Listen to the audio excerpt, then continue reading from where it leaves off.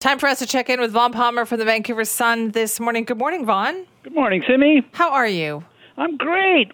God, Burton Cummings has a great voice. Is that song, every single time you play it, it just makes me feel like I want to tackle the day, doesn't it? Yeah, no, the voice just so suits the song so much. It just soars just like the theme of the song. It really does. All right, well, now we got to talk about politics, which is not as great as a Burton Cummings song.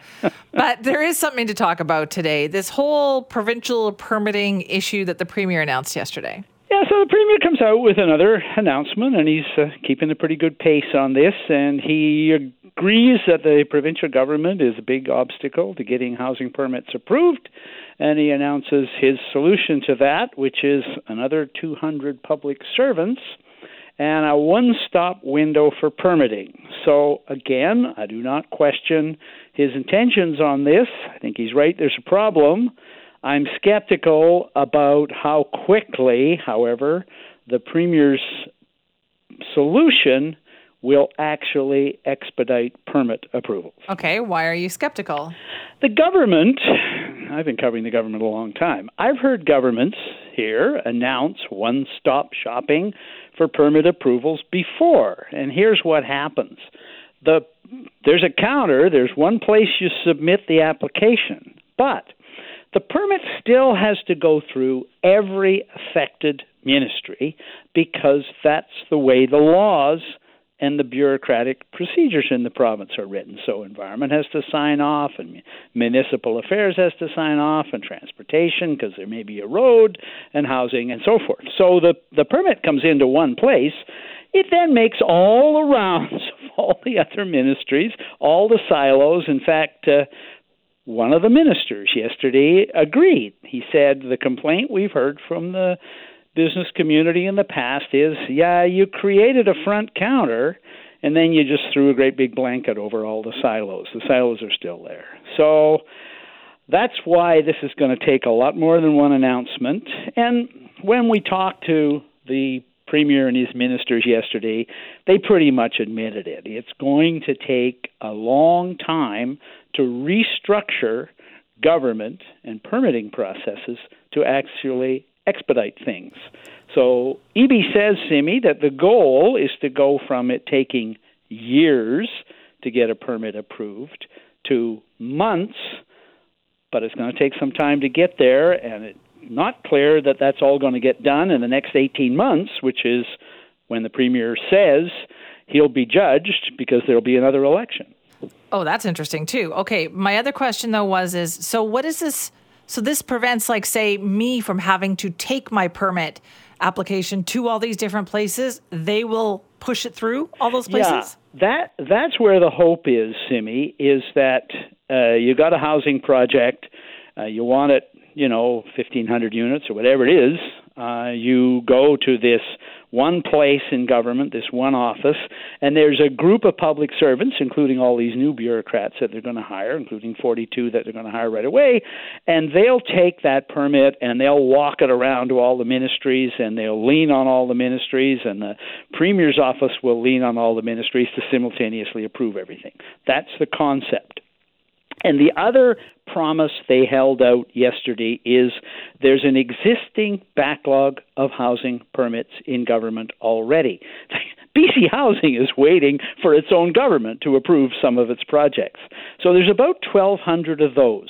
And they're going to set up a team right away that is going to go over those 1,200 and say, there's 3 or 4 dozen here that are big, that are ready to go, and we're going to expedite approval of those. So the idea is that the immediate action, Simi, will come from clearing the backlog and getting the backlog cleared and projects approved, so they'll have something to announce while, meanwhile, government is restructuring itself to end the siloing problem. So on that one, give it a try. I mean, we're so far behind on addressing the housing shortage in British Columbia that you have to say you got to give a lot of this stuff a try and see what actually works.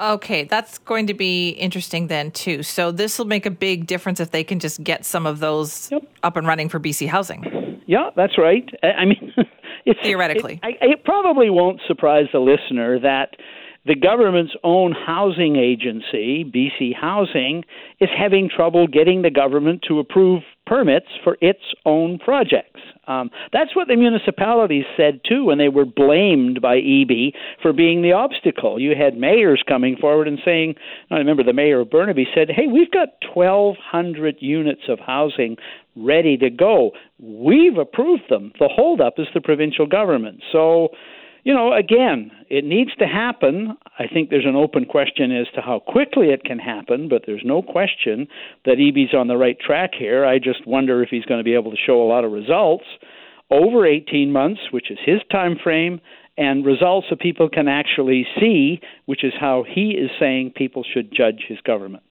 Okay, interesting. So also the other interesting comment in there was the judge and public can see over the next 18 months. Yeah.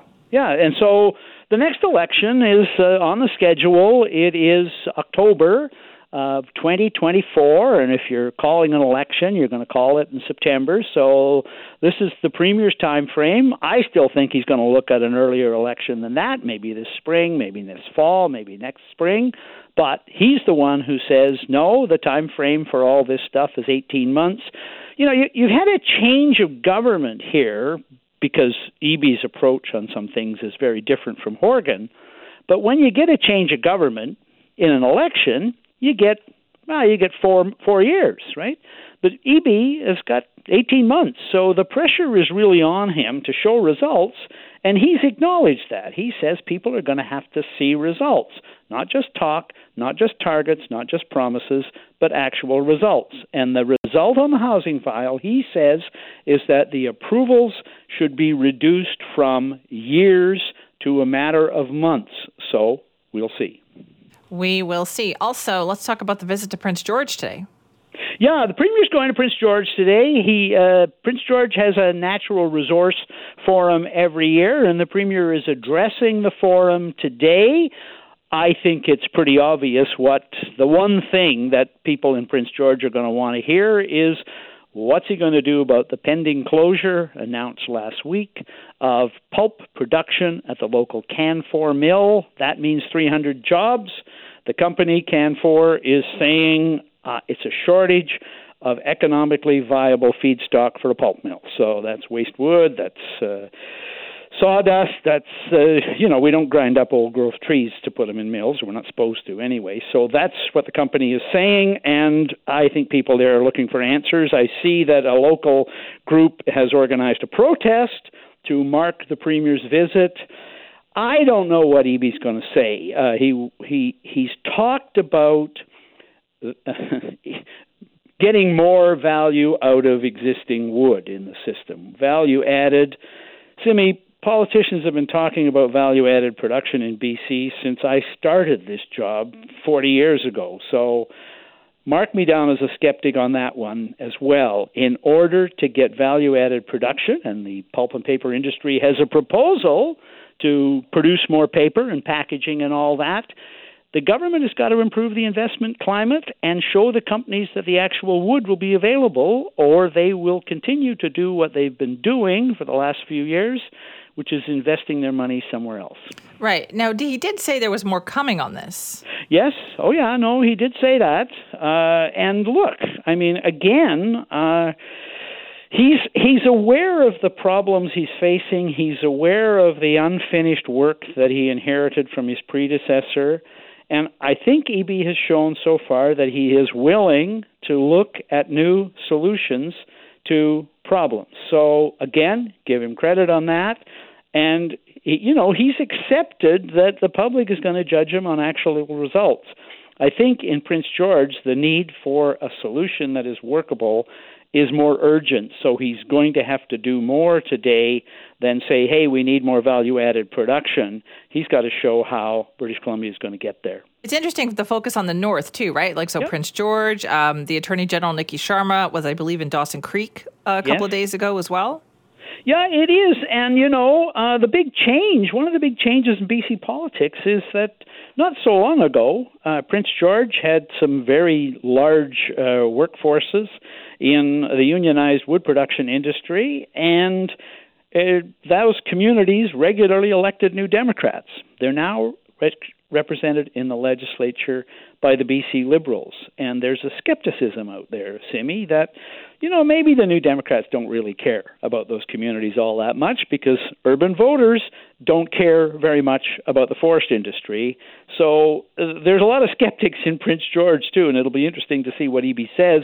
We're going to get that in a live feed at 1:30 this afternoon, and I think a lot of people will be listening. I think so, too. Vaughn, thank you. Bye-bye, Simi.